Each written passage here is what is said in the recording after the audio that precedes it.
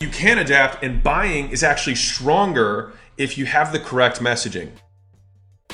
Welcome to the Gym Secrets Podcast, where we talk about how to get more customers, how to make more per customer, and how to keep them longer, and the many failures and lessons that we have learned along the way.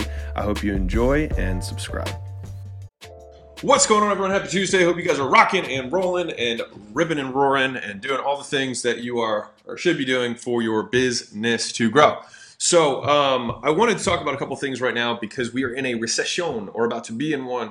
And so I wanted to cover what people pay for now and kind of A, how to change your messaging, B, how to change your product and pricing, and C, at least a special note for anybody who's in fitness, how to make more valuable services. Okay, so what people pay for right now.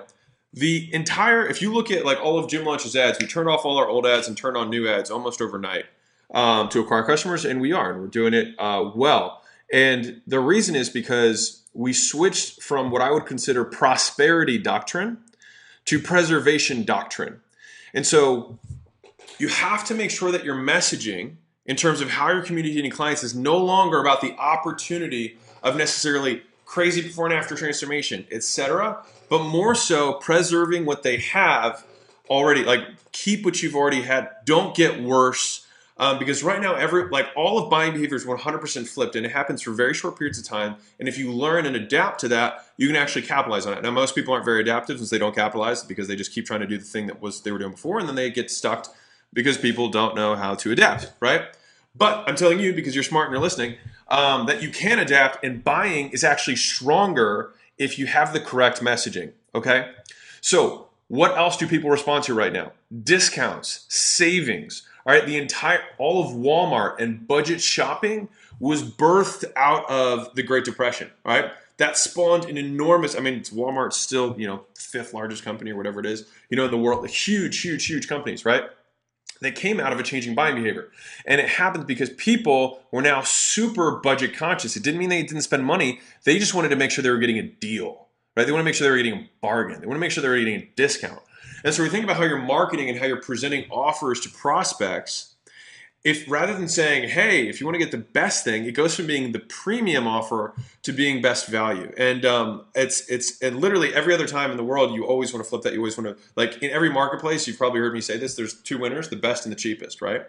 And so in this little environment that we have right here, some themes that we've adopted at Gym Launch are more for the same. Right? So we're going to give you more than we ever did before for the same price. So that's number one. That's an easy way if you want to maintain the customer base that you have. Start adding far more value than you were before to maintain them at that same level, right? And think, what would I charge like before this for $500 a month?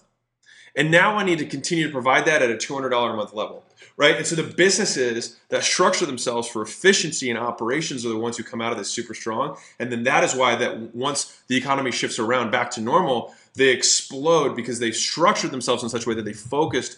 Like if you look at Amazon, Jeff Bezos said, there are some businesses that are structured to provide value so that they can charge as much as possible. And there are other businesses that seek to continue to improve so they can charge as little as possible.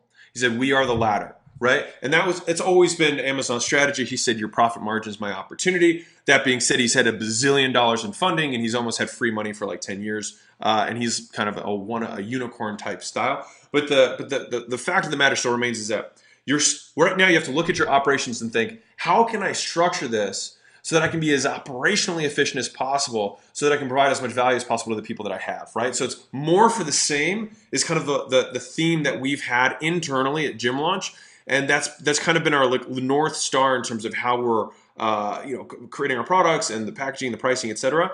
And then preservation versus prosperity doctrine in terms of marketing, right? And so if I'm presenting an offer to a prospect, I might say, hey, there's these two programs. Program A is the premium program. Program B is the one that most people end up doing because they want to save a lot of money.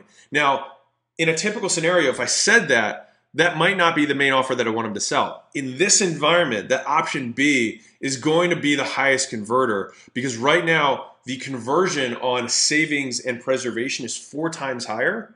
and it's twice as high as what growth and prosperity was before. So typically prosperity compared to preservation is 2 to 1 in terms of response rates on advertisements, right? And that's why most people advertise that way for most of the time.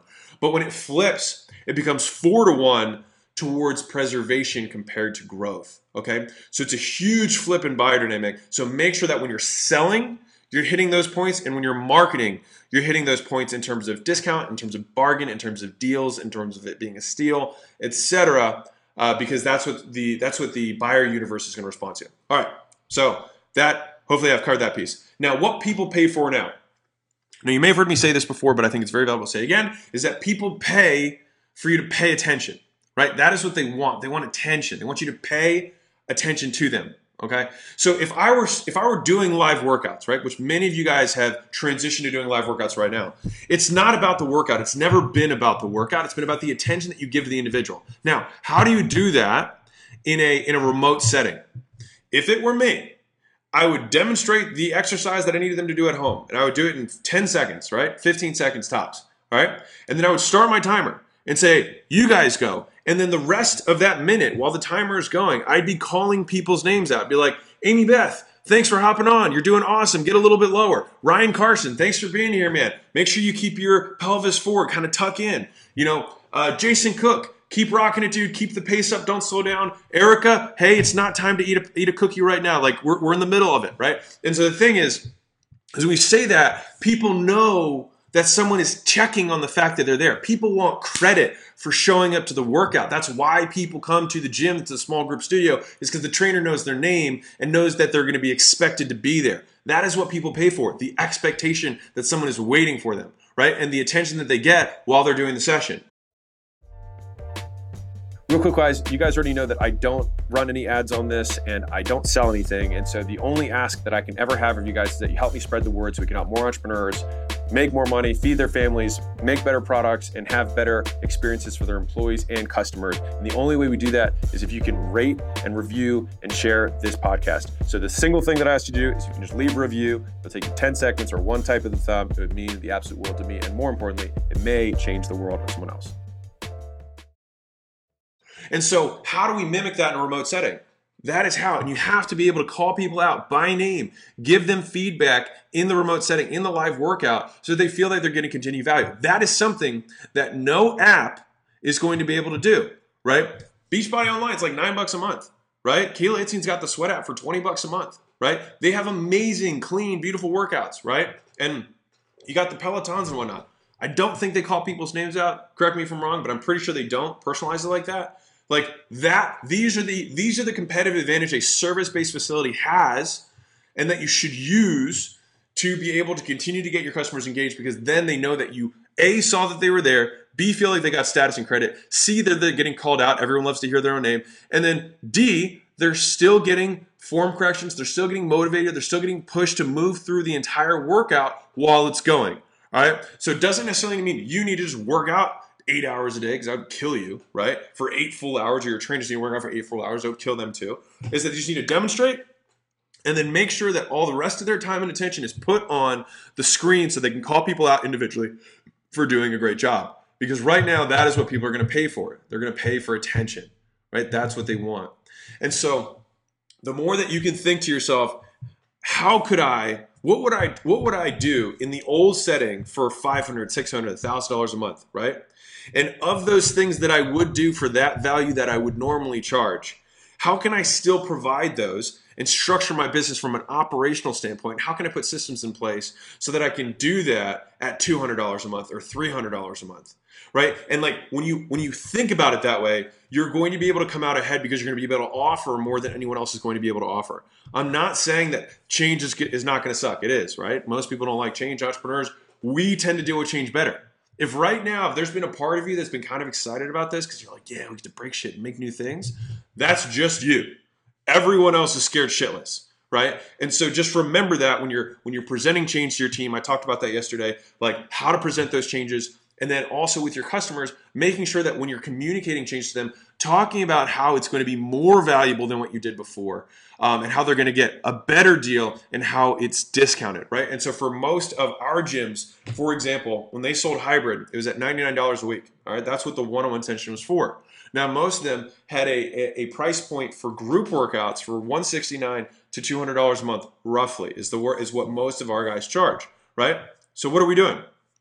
We're giving the one-on-one remote, one-on-one being the key here, remote services for half the price, right? So if you just keep your membership, you're getting what we used to sell for $400 or $500 a month for only $169 or $200 a month. And so this is where you have to maintain your value discrepancy, right? And so right now people value things less because the dollars are worth more. Every dollar to people now is worth more to them. And so you have to give them more for the dollar that they are spending.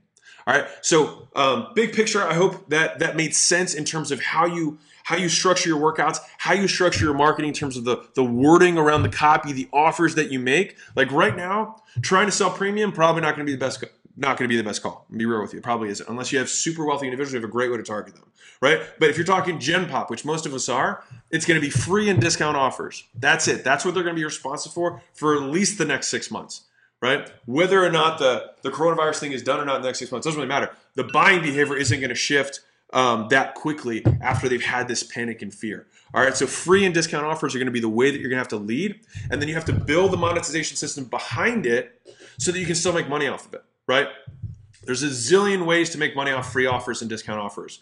All right, like I can name 11, right? You have a free plus penalty. You have free with deposit. You have free with commitment. You have a limited free, which is you have a free offer that you're marketing, but then you try to upsell a better offer, right? That's another version of free. You can do a free bribe offer, which is they come in free. You give them the program if they just sign up and become a member for free today. All of these are different ways that you can run free. Same thing works for a discount offer. Hey, this is we're discounting the first month by 84%. They come in, you can still have a one-time fee for enrollment, or you can choose to waive that. It doesn't matter. The thing is that if you have as long as you have the mousetrap, the monetization system behind it, these are the types of offers you're gonna have to run right now. And believe it or not, people are more responsive to the free and discount offers now than they ever have been before. And as I said earlier, impressions are 60% off. Advertising is off. Google and Facebook are going to lose $44 billion this year in advertising because of Corona, right? And that means $44 billion of advertising isn't going to get spent, which means that everything, because it's an auction-based system, is half off, right? And so if you have a monetization system behind it, and you know how to make a discount or free offer, and you know how to monetize that so that you can acquire customers, you don't have to necessarily give up. You can actually get through this and structure your business in such a way that when you get out of this on the other side, you create an operationally efficient model, more efficient, potentially more profitable and more valuable to consumers, which is exactly what happens in recessions. The people who have the lowest value get kicked out, right? And so it squeezes everyone else to become more efficient and more profitable. And the guys who make it through grow more than they did before the recession happened. So you can think about it in terms of, let me be grateful for the fact that we have the opportunity to make our business better, which is how you should think about it. Because at the end of the day, like I said, Superman ain't coming. It's just us. All right. So anyways, hope that made sense. That is what I would do if I was doing live workouts. That is how I would change my marketing, which is what we're doing for our people right now.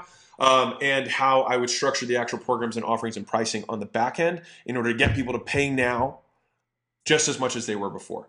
More for the same. Lots of love. Keep being amazing. Please drop a like or comment if you found it valuable.